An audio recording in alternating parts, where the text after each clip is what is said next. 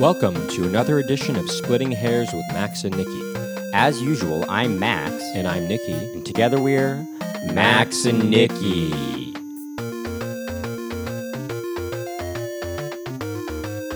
On this week's edition of Splitting Hairs, we'll be discussing YouTube. What does it mean in our society today? YouTube. It's an addiction. It's entertainment. It's life. I mean, for some people at least. I don't like what you just said there. It's just, I don't like it. Well, you better get used to it, Max, because YouTube is taking over. No. I just don't like the way you said that. Well, you better get used to it because that's the way I express my feelings when talking about YouTube. Oh, you should have said, well, you better get used to it because I'm taking over.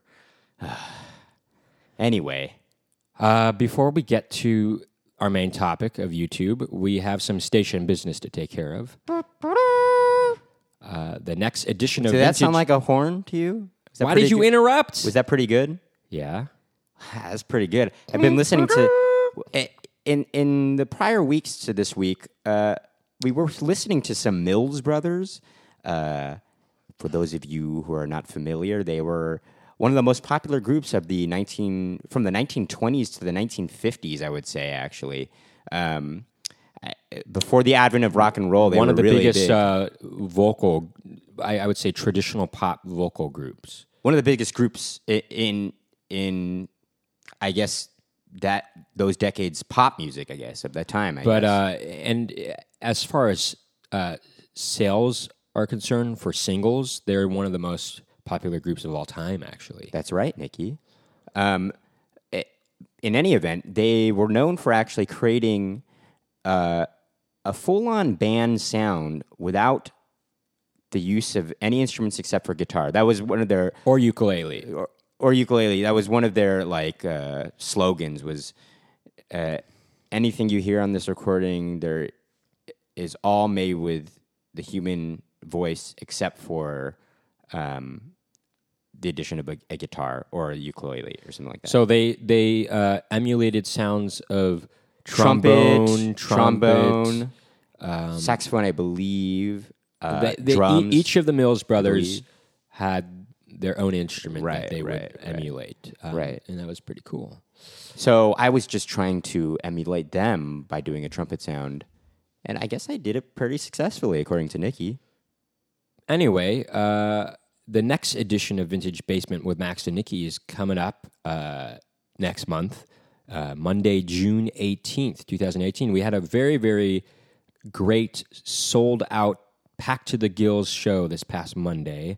It was a lot of fun, and so I recommend getting your tickets as soon as possible for the next one because it will sell out. People are already buying tickets. People are already buying and we tickets. haven't even announced it We yet. haven't even announced it yet, and people are already buying tickets. So this will be our first official announcement of the show. And so on Monday, June 18th, we have a great lineup, including Yamanika Saunders from The Tonight Show with Jimmy Fallon. We've got Ronnie Chang from The Daily Show. We've got Josh Gondelman from Last Week Tonight. And finally, we have Sean Donnelly from Inside Amy Schumer and Broad City, among other things, Comedy Central. And things of this nature. And so it's going to be a very good show. You better get your tickets now. Where can you get your tickets? maxandnikki.com/vintage-basement. Or you can simply just go to maxandnikki.com and you can find the appropriate links there. Or horsetrade.info. Quite clearly spelled But let's out not for you. confuse them. maxandnikki.com, that should be just fine, and you'll be able to navigate your way to buying the tickets. That's maxandnikky.com. Right, but if they're listening to this, then I'm sure they can figure out how to spell it, considering this is called Splitting Hairs with Max and Nikki. Max and or Nikki. You know, once we had this world history teacher in 9th grade, and he saw me before in the hallway, and he's like, "Hello, Max and or Nikki." And I thought to myself, in retrospect, it's not Max and Nikki. It It's can not only be and Max. or. It should just be Max or Nikki because I'm just one person. Well, maybe he thought we were fused, like a fusion thing going on. Maybe. Anyway, so it's going to be a great show. Get your tickets ahead of time. Any other things? I know it's been a couple weeks since we've done a podcast, but we've been very busy. We were hosting a very good friend of ours for the past couple of weeks, and it's kind of prevented us from recording a podcast because we've been so occupied with doing a lot of different shows and going to see shows. And I will say this is something worth mentioning because it was probably one of the best things I've ever done. No, not probably. It was one of the best things, maybe top 5 material of the best things I've done in New York was go see Hello Dolly, the revival, this new revival of Hello Dolly. Starring Bernadette Peters. And Victor Garber. And a few others. And I will say, I had goosebumps the whole way through. Might have been my favorite experience watching a musical. Not to be confused with my favorite musical. I'm not quite sure if it's Max's favorite experience watching a musical. I mean, Les Miserables, when I saw that in London, that really was a great experience. Well, when I saw Phantom of the Opera in London, that was really a great experience too. And when I saw The Fantastics for the first time, that was a great experience. But yeah, that was a great experience too. Hello Dolly, definitely the best experience I've had watching a Broadway show. That's for sure. A Broadway show. Definitely, most definitely, the best experience watching a Broadway show. It really was, part of it was the reputation that Bernadette Peters has, seeing her appear on stage for the first time, everyone just roared with applause. Because the energy was high. This Broadway icon is on Broadway, and it's just really, it was a great experience. But it was, and she I would say she upheld her reputation. She was quite entertaining. Well, not just that though. Not only was the audience at high energy, the production was paced very well, so it was never boring. It was always at maximum energy, and not at a maximum energy. It was always at a maximum entertainment value or something. But it's not just that Bernadette Peters was great. Everybody in the cast was great. That's right. There was good dancing. There was good. Especially singing. the two romantic leads, I guess. I would say they're the romantic leads. The two romantic leads. Well, it's kind of weird to say that. Yeah, no, I would say that. Yeah. What's his name? Gavin. Played by Kate Baldwin, and I'm forgetting his name right now. Yeah, Gavin. Oh gosh, he was so good too as Cornelius. What's his name? Gavin Creel, I believe, right? Gavin Creel, I believe. It's Gavin. Yeah, Gavin Creel. Gavin Creel, yeah. He was really what a wonderful singer. Wonderful singer. He played the part with like gusto and energy of a true Broadway star. True Broadway star, and and Kate, just golden boy insouciance, I think is what one insouciance. would say. Yeah, maybe I'm using that incorrectly, but insouciance. That's how somebody once described a performance of mine when I was in Into the Woods. God, what a braggart you are! She's Louise. Well, I'm just saying it because I think I'm using that correctly to describe. But what does insouciance mean? I don't know what that means. It's just it's well, in any event. Let's not dwell on this. I'm sorry. I'm using that totally incorrectly. Insouciance is casual lack of concern, indifference. So that's how they describe your performance? No, it's because that's how I describe my performance. Nicky was trying to be a braggart, but this Max, case, you're an idiot. Turned it around on himself. You should edit yourself. Himself. You should edit yourself right now because you don't know what you're talking about. Nicky, like you actually don't know what you're saying. In Into the Woods, as the princes, we played the characters do have a lack of caring and concern. That's the whole point of the princes, is that they're kind of jerks actually, and that they are indifferent to the problems of the actual lead characters. Nicky, so I knew you were going to say something like that. I was just kidding. Well, people don't know that though. Yeah, but I wasn't insulting myself. That actually, the reviewer complimented me, and he said Weinbach had a what was it called? my Rapid God. self around you baritone that carried the two princes and their duets. Well, I will say because the other anyway, never anyway. mind, nothing. So in any event, I don't know Gavin why you're Creel- referring to this performance. Gavin you did in Creel, college. very good. Just a lot of energy. He was a great dancer too. He was very. He moved with. He was very light on his toes, I would say. Well, I will say what was also entertaining, what was also very good about this production was any side characters too. So Kate Baldwin and him were considered featured actors, and there were another couple of featured actors. Well, just real quick And before again, before you move on to those characters, I just wanted to say a couple.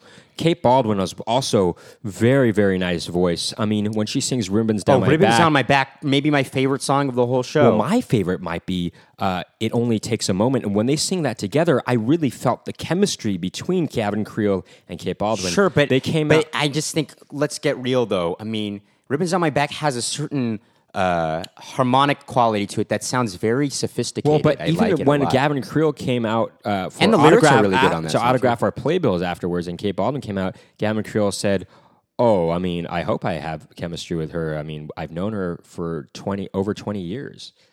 So he's worked with her for over 20 years. So Well, they're good friends, it seems. you know? Well, and they're clearly seasoned Broadway performers. Sure. But here's the thing about it is what was great about Side characters. what was great about this performance was, I mean, it's a revival, so it's not a play that's been running for a very long time, although the original production ran for a very long time. But the thing about it is you're not going to get these kind of B-roll or second tier type of, or third tier type of actors that, might be good for Broadway, but maybe not necessarily the original production of things.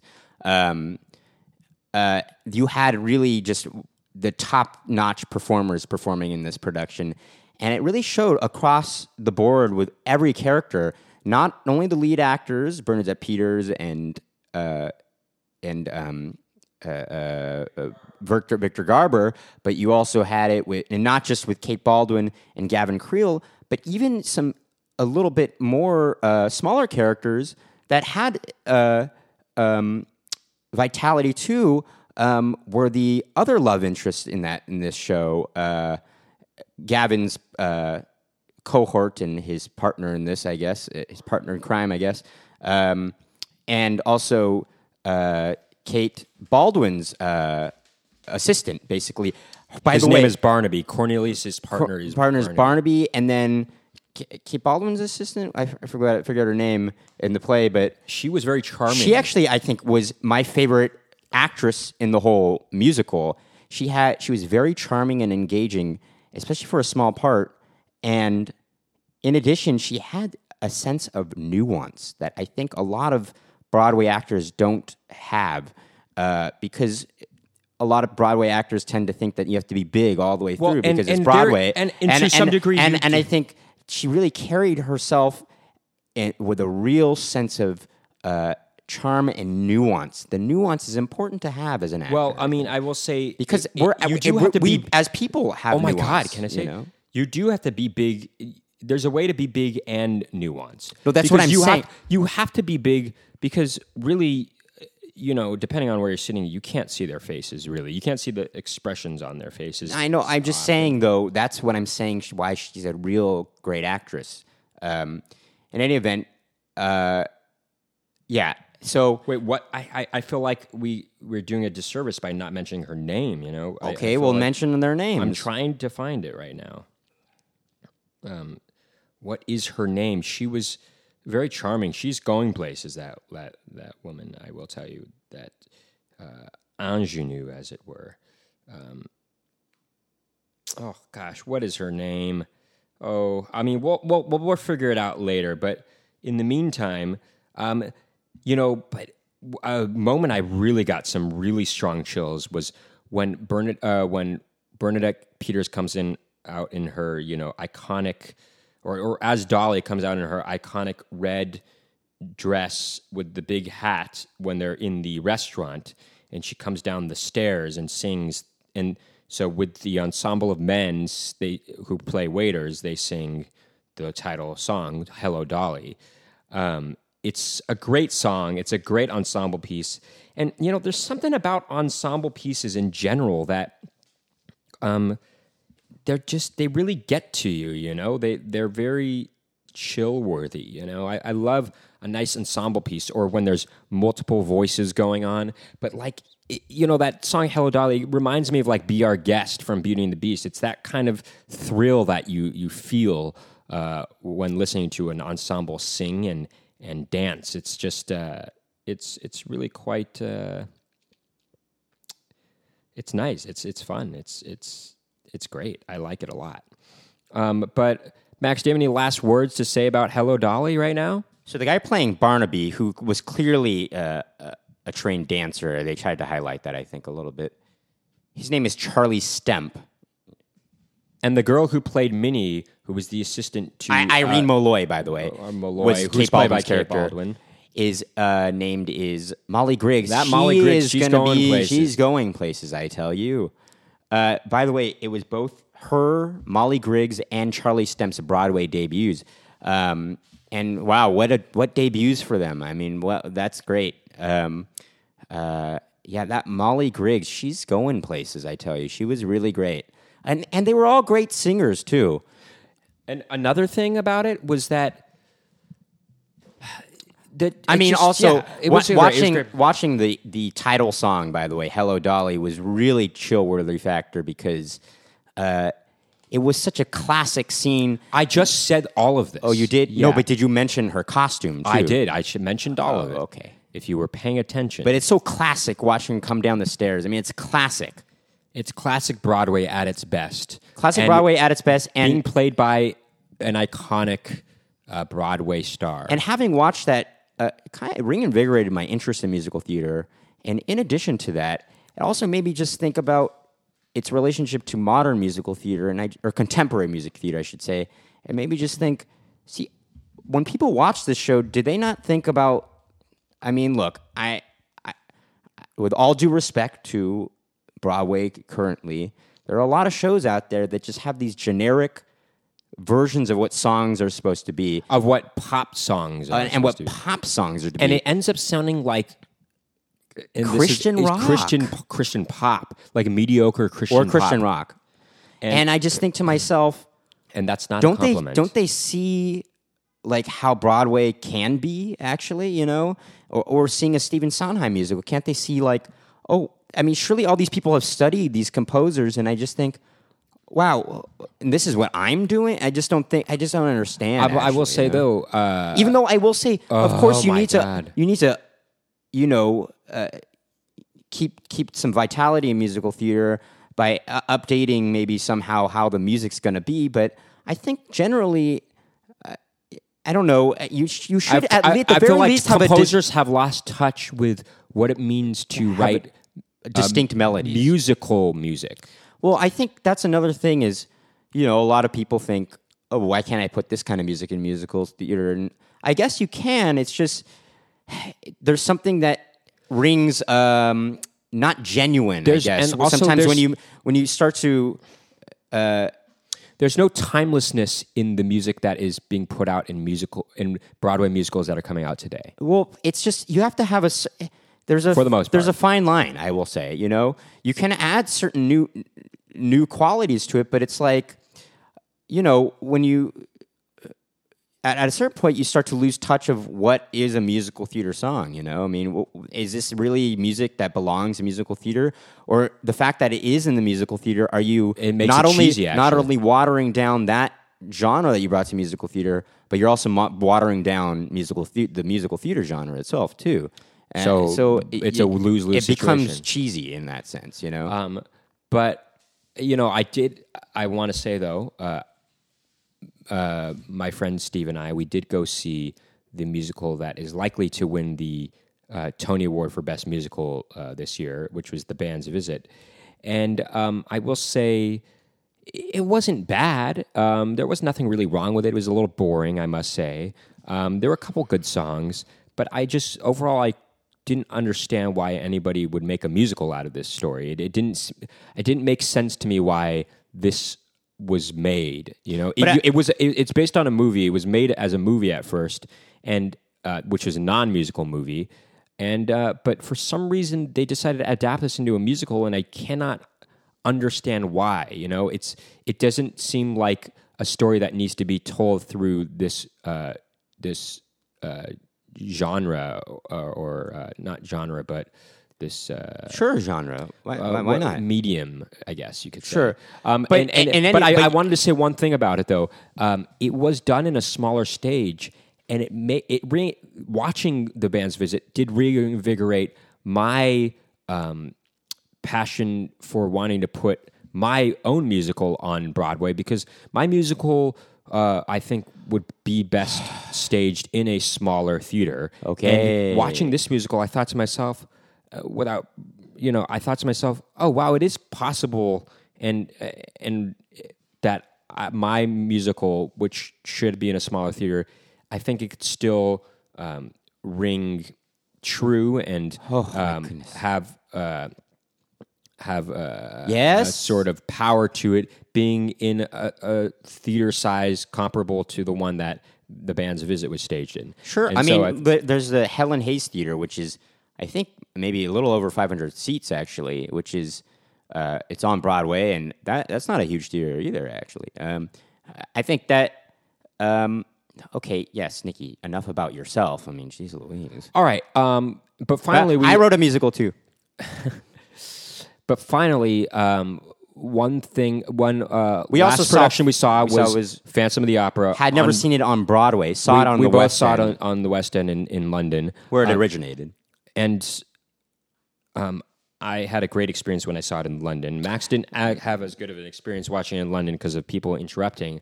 And I will say, it seems to me with larger productions of shows, or more popular productions,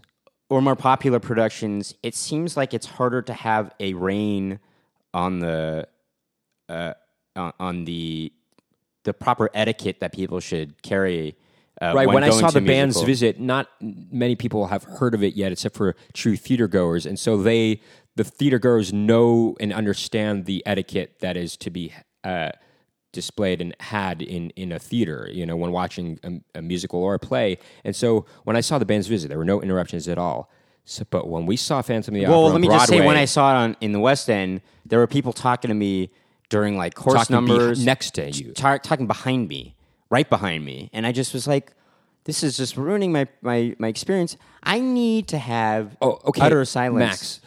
Except, obviously, when you are supposed to feel... I also didn't have my glasses with me. I forgot to bring my glasses with me when I watched that musical, so I couldn't see the stage as well, unfortunately. But here's the thing. When we saw it on Broadway, Phantom of the Opera, it was probably the worst experience I've had as far as people not respecting the protocol and the etiquette that is supposed to be had in the theater. Like, not only the people, but also the staff of the theater. So there were so many interruptions when we saw Phantom of the Opera. Not stopping the play is what Nikki said, but people talking is what Nikki talking. means. But it wasn't that they were talking. Experience. There was one point. It was right before the final climactic song of the first act, which is "All I Ask of You." One of the ushers, for some reason, I cannot understand why, decided to seat 10 people late into the production. At that point, they decided to seat 10 people, and they made a lot of commotion, not with just noise, but with their flashlights, which was really bothersome. Lights on their phones, their smartphones. The lights are on their smartphones. There was so much noise, and this climactic moment of All I Ask You is my favorite song in that musical, and to be kind of ruined by that was a true shame, and most Broadway theaters, especially Hello Dolly, they do not allow late seating, no matter what. And a lot of them, I guess you can get in during the intermission. A lot of them won't allow late seating, but in the first act, but they'll allow you to come in during the second act if you were late. Now, I think maybe it's because Phantom of the Opera is become like somewhat of a Disney attraction kind of thing, where you have so many tourists and people who love the music to the musical, and I love the music to the musical too. It's my favorite music to a musical. But you just have so many people coming in that don't really go out to the theater, and they treat it as if it's some kind of baseball game. You know, that's the way one lady who also complained to the ushers felt. And but it's ridiculous. It's like, why would you even want to see this musical anymore after almost missing the entire first act, and you want to interrupt the climactic song of the first act? It's so right before I don't understand. It just doesn't make sense to me why you would even let somebody in at that moment. You know, let them in. Why don't you have them wait 10 minutes for the first act to be done, and then let them in? You know. So, and also, it made me even more mad at smartphones than I'm already. Just about people with their phones on during the musical, with their lights flashing their lights and stuff, and it just was like, man, it really just breeds. Just a bad culture, and I have or this a lack of culture. And it makes me have this strong negative association. That made me mad, but so I didn't really get those true shiver moments that I had when I first saw Phantom of the Opera. Not until later in the second act. Not later in the second act. The second act actually. No, I just say, hold on, Max, you're getting ahead of yourself here, because the first song during the second act, which is Masquerade. There were so many people still walking into the theater during that, and they were blocking our views of what was going on stage. It's probably the best production design of any show on Broadway, any musical, probably in history, I would say, actually. It's very beautiful set. And it's a very beautiful set. This is how you said it. It's a very beautiful set. That's how you said it. And you know, and the costumes are really cool too, especially the Phantom's costume in that scene. And what happened was, I don't know why they did this, but the intermission wasn't very long, and they started the second act. It wasn't people's fault, I will say. It was actually the venue's fault. Yeah. It's only 10 minutes for like this huge a huge theater. It's one of the biggest theaters on Broadway. I feel like with that many people having to go to the bathroom, you should extend it by like 5 minutes, the intermission, you know, because there were people coming in actually maybe well into the 10th minute of the second act, which was very, very annoying. If there are people that after a 15-minute intermission that are late or still in the bathroom, wait until the first song is finished. Wait until between songs to seat them, because that's the only way to truly do it. Now, I will say, I really started getting shiver moments when Christine starts singing "Wishing You Were Somehow Here Again," which I didn't feel the first time I saw the musical. But this time, I really appreciated the song a lot more, and I actually really liked the song. The performance by Christine, of the woman who played Christine Daae, was very good. I think I think that's her first Broadway, and she's going places. Or actually. maybe, I don't know. She's going places. Also very beautiful. And you know what? I definitely had shivers on that moment, but I will say what was a very chill factor, inducing factor part of the whole musical was just the whole last 15 minutes. No, hold on, Tio, you're forgetting past the point of no return. That actually is really good. The Phantom also played played it very well. I thought his acting was really good. I will say, his singing is really good, aside for there were two faulty notes that were kind of important notes, I feel. But they're hard notes. They're hard notes to sustain. His intonation was a little flat. Off. But he played the character very well, especially in that scene of the point of no return. He had this sort of this gait about him that he was. It seemed very sort of.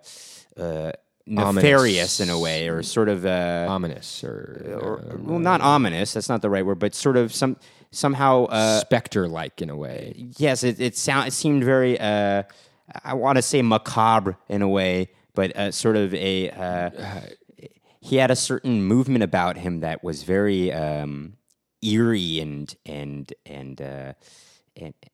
portended a certain. Well, and anyway, I'm not. Oh yeah, he had a movement about him that seemed very. sort of eerie and. But anyway, we're spending way too much time describing his gait. I mean, it's like and what's the Max, word I'm looking for though? Let's get through it because I really want to get to and had a certain insanity behind okay, it. but actually. why spend so much time on just talking about his gait? That's Okay. like a very. But I will say though, the last 15 minutes, the whole sequence where they go down and into his lair, the Phantom's lair, and Rao comes to rescue Christine, and just the whole interplay with all their voices singing together. It's the best part of the whole musical, I think. And that whole time, I got chills. And I started to tear up. I may have even teared up. I may have teared up. That might have been combined with the fact that it was unfortunately very tired watching it. But I was like, it was truly, and everybody was quiet in the theater at that moment. Oh, it seemed as if the power- interruptions had real. And here's the thing about it.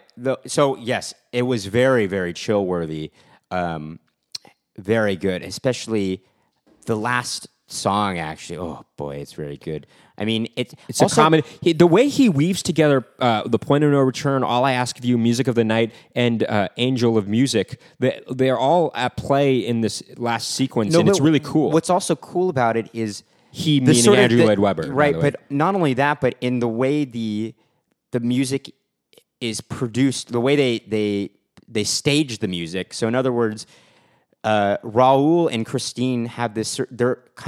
They're moving away from his lair, the Phantom's lair, and they have this there's a sense of depth going on. So you kind of hear them in the background singing. Well, this is after the Phantom has let them go, and he's realized he has to lose the girl he loves or thinks he loves because he's just doing the right thing. It's a very okay. Whatever. it's a very don't want to ruin it for tragic, people. That's if they okay. Nikki, trust me, I would hate somebody to ruin it for me. Okay, Nikki, okay, what do you mean? whatever. Okay. Like, that's true. I would not like that if somebody did that to me. I know, but it's such an old story. Nikki, actually, just say, "Hey, spoiler alert!" You got to edit that. Okay, in that was before. a spoiler alert, by the way. Spoiler alert. Say that before. No. Nikki, yes.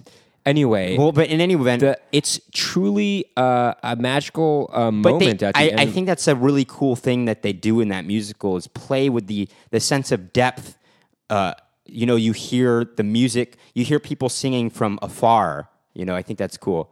Anyway, it's a great experience. I highly recommend. I highly recommend going to see Phantom of the Opera, probably in London, actually.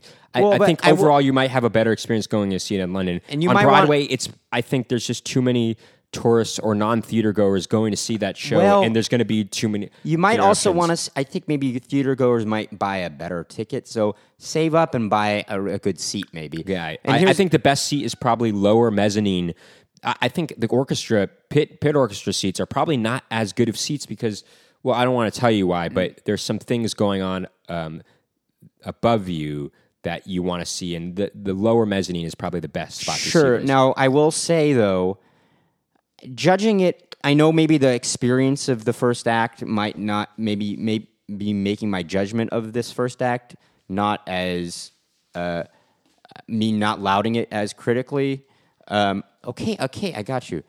It might not make me appreciate it as much, but I felt the pacing was a little off to me. Things kind of went too quickly.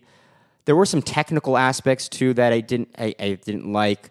I feel like the miking, in this particular theater didn't seem to be at a very high level, and it was hard to hear certain things going on. Especially there's one part where a lot of people are singing at the same time, but different parts at the same time. And I can't really hear them. Especially because their singing is not like long tones. It was kind of fast movements. And generally when that happens, you can't hear his person as loud enough and as loudly. And it was a little hard to hear things going on. I kind of didn't understand what was going on in the story at certain moments because of that. And I just feel that there wasn't as much of, so maybe because of these technical aspects that were going on, the problems, I just think maybe that ruined my appreciation of the first act. But I also kind of felt maybe it wasn't as strong as the second act. That's for sure. I think that's for sure it wasn't as strong as the second act. Anyway, we've over talked about these musicals at this point. Let us get on to the real subject at hand, YouTube. I guess there's Which is a lot good to say transition about from musical theater, because I will say one good thing about YouTube is it allows you, I'm not sure in the most legal way, but you can hear, you listen. you can, well, yeah, sure, whatever. You can listen to the soundtrack to a lot of your favorite Broadway musicals. You can or listen to you the soundtrack to just about anything, actually. or you can listen to the soundtrack to a musical that you plan on going to see if you actually want to see it. Maybe you're not interested, or maybe it's to see if you might be interested in that musical. Or perhaps to prove to yourself and prove to others that you really don't like the musical that everybody else likes. Right. If you know what I mean. But yeah, no, you can listen to the soundtrack to just about anything. You could listen to almost any album that you want to hear. I mean, I say almost because there's certain things that are pretty obscure or rare that are not going to be on YouTube. But I mean, and a good cool thing about YouTube is they'll create playlists for you, sometimes based on your interests in listening to certain songs, and they'll recommend other songs in that genre. And so I have discovered a lot of music that way, especially 50s and 60s music, that I'll listen to tracks that I know, and then they'll play the next video that shows up is a related kind of a song that's in the same genre. And it's a song I've never heard before, but I also really like. That's how I learned about the song by the Capris called There's a Moon Out Tonight. Okay. Or the Skyliners, Since I Don't Have You. Or even the song that we've been really obsessed with lately is called Till Then. Which was a that's popular why we song, were listening. popular song back in the day. That's why we started that's why we're listening to the Mills Brothers originally, is because of this one song called Till Then. Which I think was a very popular song during World War II. It was written. It's one of those wartime songs, Right, actually, right. you know? And it's a good song, and we plan on covering it. Now, so YouTube, what else does it have? Well, here's the thing about YouTube, and this could be a good thing or a bad thing. If you're bored, it gives you something to do. To talk about. You can just look and scroll through any kind of video. You might not even know what you want, but you'll scroll and you'll find something that you like or that interests you. It is the new channel surfing. It's the new channels. For me, it's like channel surfing.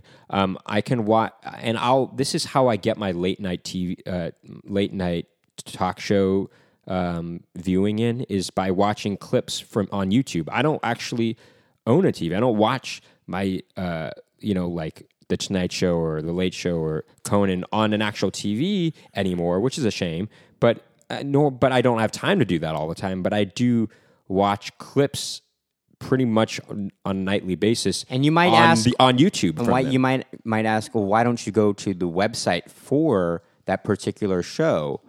For instance, Team Coco for Conan, or CBS All Access has just the NBC website or the NBC website.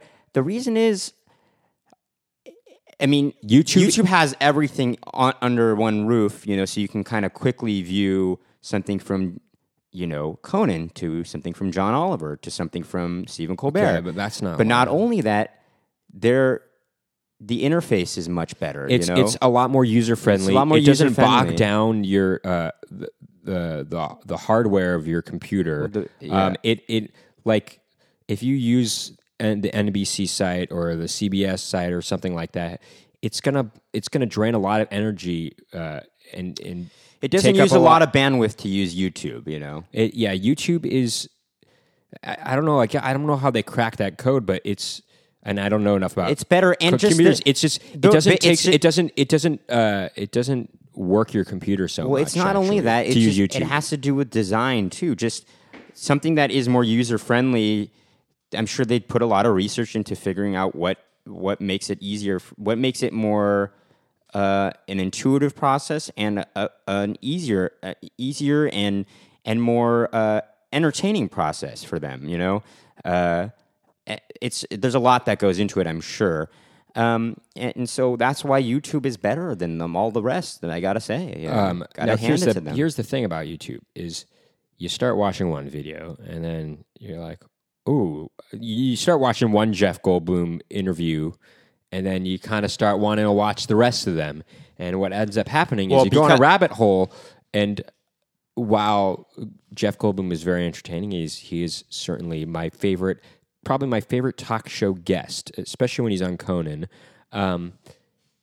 You're 2-3 hours into it and you've realized you've just wasted 3 hours watching Jeff Goldblum interviews, which is cool and fun, but I got some work to do and I shouldn't be spending so much time doing that. So it does lead you down these rabbit holes. Sometimes you go in these rabbit holes that have nothing to do with Jeff Goldblum. You might have started with Jeff Goldblum, but you end up watching something. You might watch some David Duchovny. No, or you might not. And they have kind of a similar. You might feel to even them, watch some homemade video that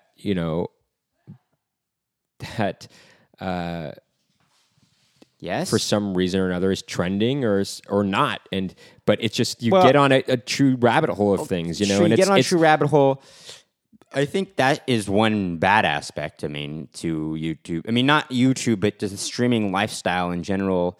Is it's kind of this never-ending rabbit hole of short clips. Relatively short clips.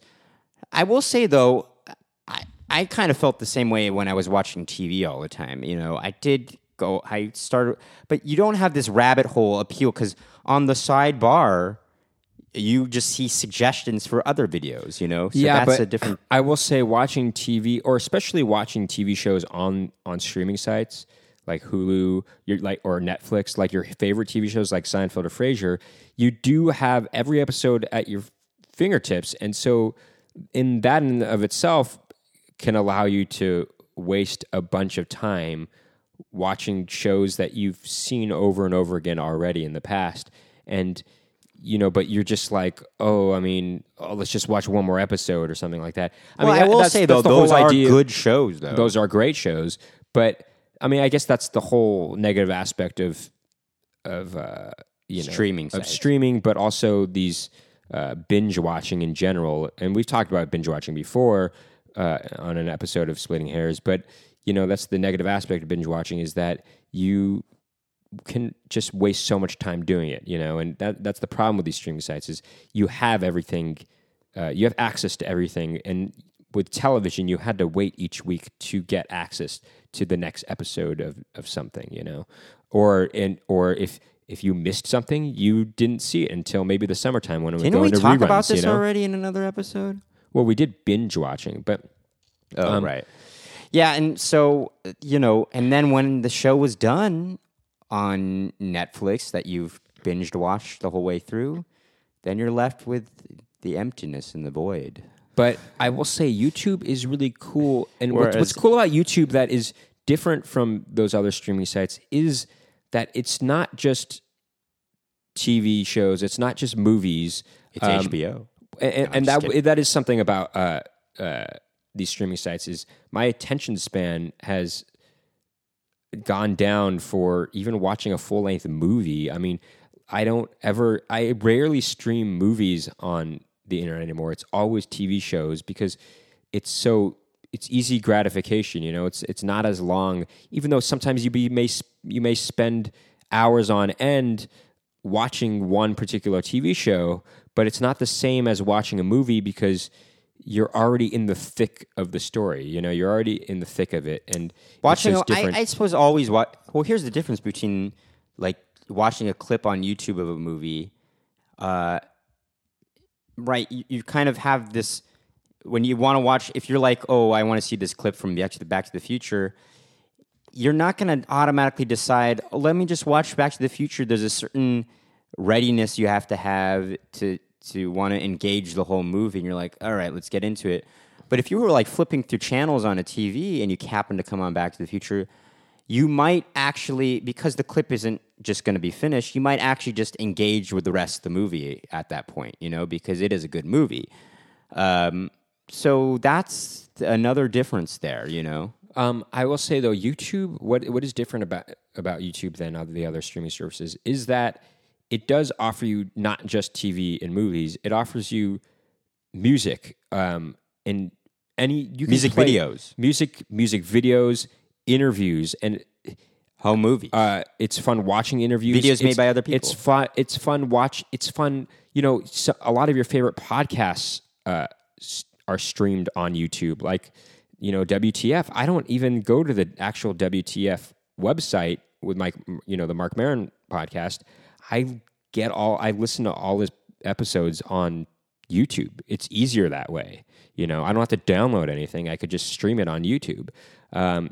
You do have to face the ads sometimes, which is annoying. But, if you have YouTube Red, you don't have to do that. And I am currently on a free trial of YouTube Red. You are? You didn't cancel it? I did, but it still stays for a month, the free trial. Wait. It hasn't been a month yet? No. The reason I got YouTube Red, by the way, is To watch Cobra Kai. watch the new series Cobra Kai, which we talked about in our last episode. And that's something that YouTube has, and was a strong acquisition for YouTube to get their YouTube Red going. Yeah, and you know what? I think it's only going to grow from there, YouTube, because they saw how successful Cobra Kai was, and it is a good show. Well, it's kind of a thing that Netflix was doing, or has been doing, was grasping these. In addition to their original programming, they've been getting a hold of these programs that have a nostalgic value for people. So it is original programming, but they've also acquired programs that are devoted to these niche markets of people that had in a relationship with a program that was on TV from the past, and this is a revamped version or something like Fuller House or some other ones, Gilmore Girls, right?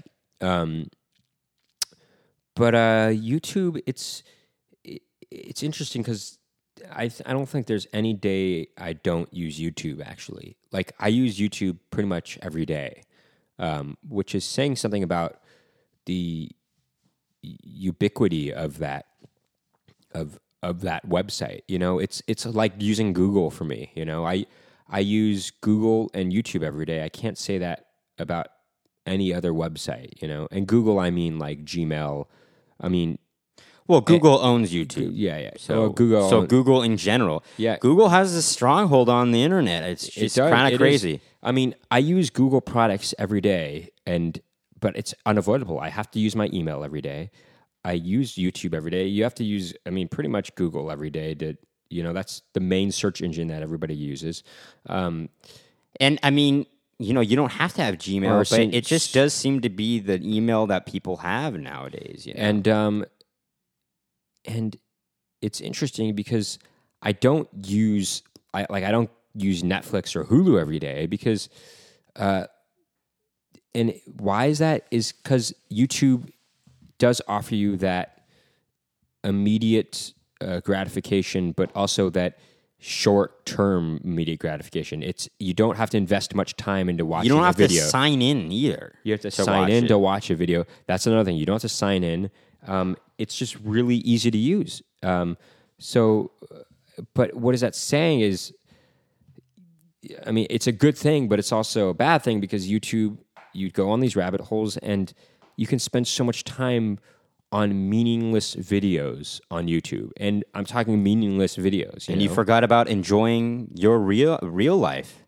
Or you've forgotten to enjoy actually things that were, produced with any sort of amount of creativity or, any work putting it. That's not true. There's a lot on YouTube that has, that's what's cool about it. It has everything. No, but it has everything. But what I'm saying is you could go down these rabbit holes where you watch videos that are, they're home videos, or they're just... I know, but you could go down a rabbit hole where you're watching some really great artistic feats. I know, but that's the thing is you have these options, and a lot of times, for me at least, I will go down on rabbit holes of watching interviews on late night shows. That's what I do. And sometimes those are good. Sometimes what's the point of doing it? And I will say though, I do get. Here's another good thing about YouTube.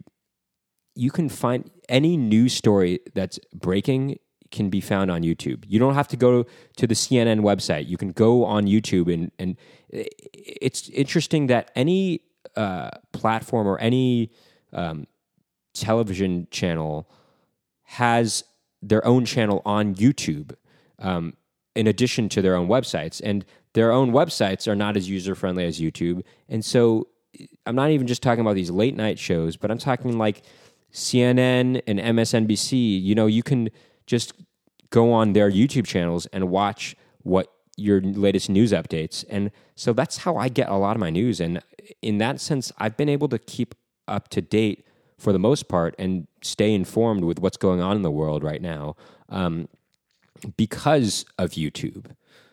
And because I don't actively go try to read the New York Times every day. I do go on Yahoo every day and I read the headlines there or the articles there, but sometimes those are not the most important events that are going on in the day. I mean, usually they'll highlight them, but yeah. Okay. In any event, what else about YouTube? Is there anything else you wanted to talk about it? I don't know. I guess not. I mean, maybe this is a shorter topic than I thought it would be. Well, is there anything else? Is there anything else you want to say? I mean, I guess YouTube is... Well, what is cool also about YouTube is because you see other people's content that follows that you're able to put up your own content, which is really we forgot great. to talk about that. YouTube has offered a way for people to get famous that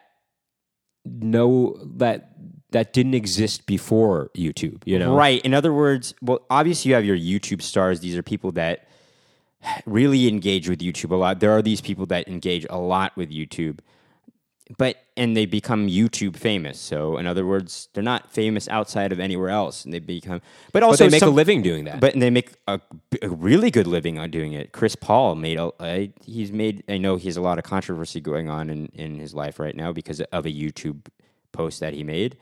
Or was it a Vine thing or something? I don't know. But in any event, he became, he's one of, did he become big off of YouTube or Vine? Or is that the same thing? Is that? No, that's not the same thing, Max.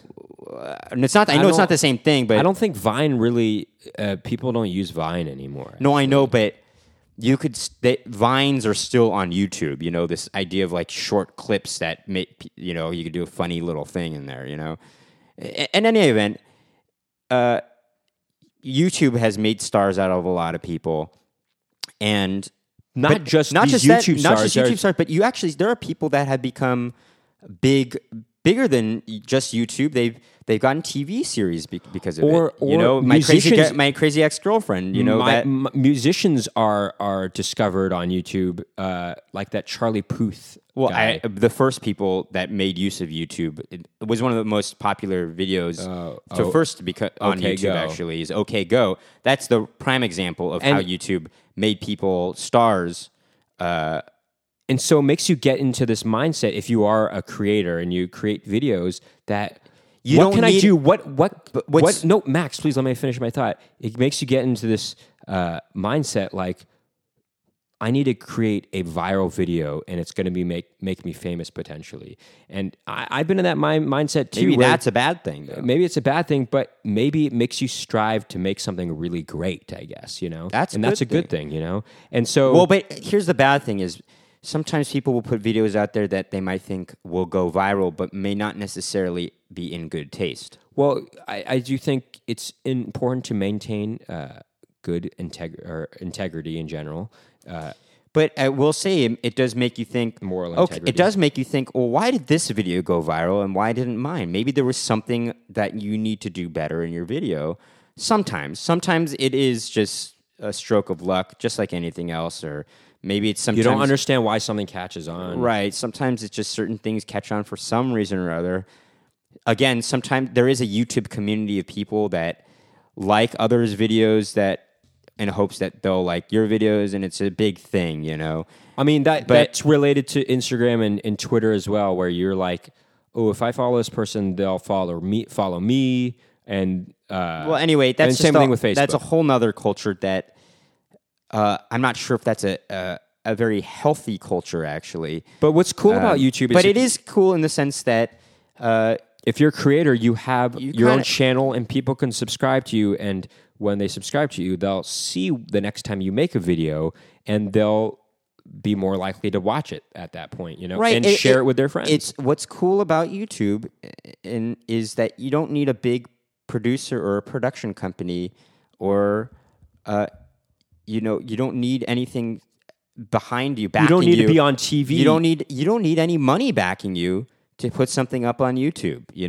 Whereas before with just television, you needed these production companies. You needed a network. You needed something backing you that had money to put that stuff on TV. Now you have the power to do stuff yourself, and that goes with all technology nowadays too. You can release your own music without a record company now. But I think that's That's ultimately, when it comes down to it, is YouTube is a great thing. Aside from the negative aspects of it, it has really created a different market for entertainers. Any kind of entertainers, and it's created a market for consumers that want something else, or want something more immediately, and these entertainers can give that to their fans it's not in just, an easier way, It's not just created a market; it's become the market, actually, in a way. I mean, as you said, look, I don't own a TV in my home, actually. I mean, we have a projector, but again, for entertainment, we're more often than not, unless it's a series that I've been following, I'm watching YouTube. Again, there are specific ones, but others like Game of Thrones, you got to go on HBO to watch that, which I will always do. But until the series is over, even afterwards probably, and other series. But I think this is why you see network televisions thinking we need to. And a big part of the streaming culture is attributed to YouTube's popularity, I think. YouTube was one of the first to really start doing streaming things. I will say eBaum's World did it first. Before No, that, they did, but again... but they didn't make it as user-friendly as YouTube. That was the thing, Again, that's what I'm saying. eBaum's World was like is MySpace to Facebook, actually. That's why I said, one of the first. I mean, and it's funny because I remember when YouTube first became I remember when it was first acquired by Google. It was our freshman year of college. I remember reading the article in, I can't remember, I think the New York Times. It was 2006. It was just a couple months into our first year of college. And I had used YouTube a little bit before that, but just within that year, it became so massive. I actually think OK Go had not only benefited from it, but they also contributed to the popularity of that streaming. Well, site. not only that, but Charlie Bit My Finger, things like this, But again, Double Rainbow eventually later on. These things kind of really made YouTube more popular because it really showed that anybody could put up their own videos and something would become popular. Well, and not only that, you can interact with videos too. That's another cool aspect of YouTube. You can, people will say, hey, like, if you like this part of the video, click on this, and then there's an interaction with what's going on in the video and the user. Not just that, really though. Cool. I mean, and that's something that actually a lot of streaming sites don't have. Other streaming sites don't have. Okay, but also the technology has gotten so much better over the course of the years that you can literally interact with it in a way more than just like clicking on saying, "Oh, click here and I'll take you to another video." There's other things like I remember when the Expendables Part 2 came out and they had a big ad campaign, and just what they were doing on YouTube, their ad campaign on YouTube was really cool, and it was like this very cool interactive really like thing. What was going on? I can't remember, but if you clicked on something like rocks would fall down, it would like kind of take over the whole screen of that or the tab the window that you're using on Google. But you still have to click on something, obviously. I mean, yeah, no, but it was just a cool way. It wasn't just like, oh, take me to the next video. It was like, no, that's what I'm saying. It's almost like there's choose your own adventure quality to it, which is kind of cool, you know? Choose your own adventure kind of quality. And it's, yeah, I mean... that must be what the key... Maybe YouTube people in the beginning had a very... Maybe loved choose your own adventure kind of a thing, you know? I mean, you kind of are doing that in a weird way when you're on YouTube by clicking, just by merely clicking on a video, you're actually choosing a different adventure, you know? What's interesting to me is when we were in high school, YouTube was not a thing, you know? Like... I know. But it became a thing when we were in college. And, like, it was... It's just interesting to think about a time before YouTube, you know? Because there was a time before YouTube. It's an interesting thing to think that...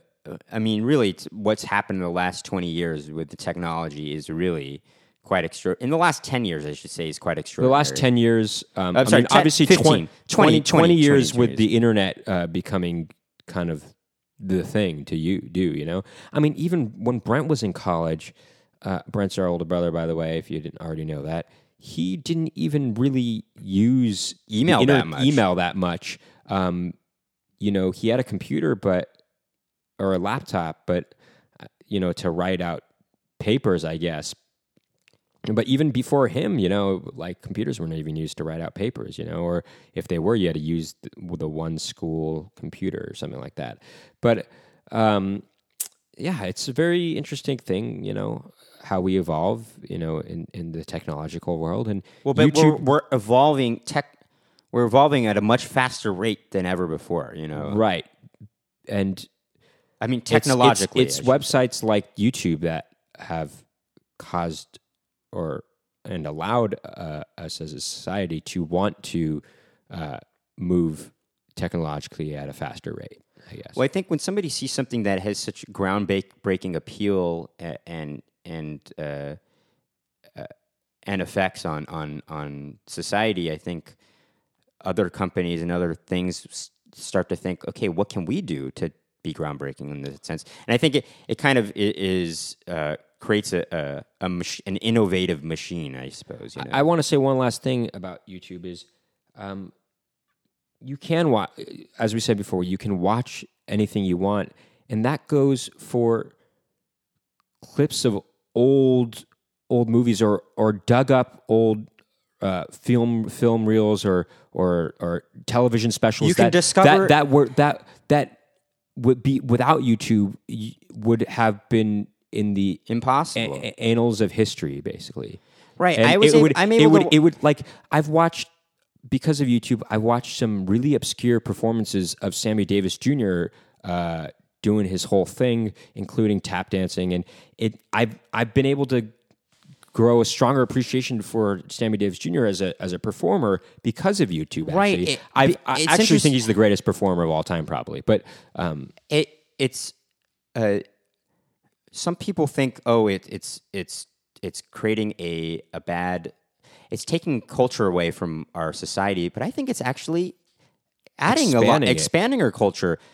I mean, I'm more cultured for that reason. I've discovered a lot more musicians than I would have ever imagined I could discover. Sometimes prior to that. You know, our dad is a big jazz aficionado, and because of YouTube and Wikipedia, he's discovered musicians that he never knew about before. And we've been able to teach him things about musicians that he knew, but we've been able to teach him more about him, or teach him things that he didn't know about jazz musicians that he didn't know, or about jazz that he didn't know before, and we'll bring some jazz that seemingly was a standard in the 40s to his attention. He'll be like, wow, I've never heard this version of this song, or I've never even heard this song before, and it's really great. Well, and he's like, to think my own sons are teaching me about this music that was popular when I was a kid. You know? Right, and because of that, it's all because of YouTube that's allowed us to do that. You know, I guess before the way people would have done it is, you know, they'd go to music, and they go to record stores and stuff like that. But sometimes these record stores some things are out of print. You know what I mean? And there's videos you could see of these things. Just the fact that there's videos of old performances is really I mean, cool. sometimes when we go to our dad's house, he'll just have us sit down and watch videos on end of like jitterbug dancing or something like that, which is cool. But I mean, cool, but it's like, sometimes, come on, much to our chagrin, it's like, come on, let's get on to the next thing. The next thing here. But it's you're right. I think that's the greatest thing about YouTube is it's expanded our knowledge and our culture, and has allowed us to Appreciate more things. more things in general. You know, that have come before us and are current. Now, again, there are some negative aspects, which is our attention spans are shortened. Because we get into these rabbit holes, we're not experiencing the outside world as much, maybe. Part of it is maybe and there's a lot of crap on YouTube, too. Sure. Anyone can upload stuff, and so people are, in a sense, maybe their culture is getting worse because they're watching a lot of this crap. Ultimately, I think it's a good thing. But ultimately, I think it's a good... I'm not saying... There are negative aspects like anything else, but I think ultimately YouTube is a great thing. Yeah. And in general, I think it's inspiring, actually. And it has inspired me to want to create more content that is... Just content in general. Yeah, content in general. So YouTube is a great thing overall, I think. Thank you for tuning in to another edition of Splitting Hairs with Max and Nikki. Tune in next time.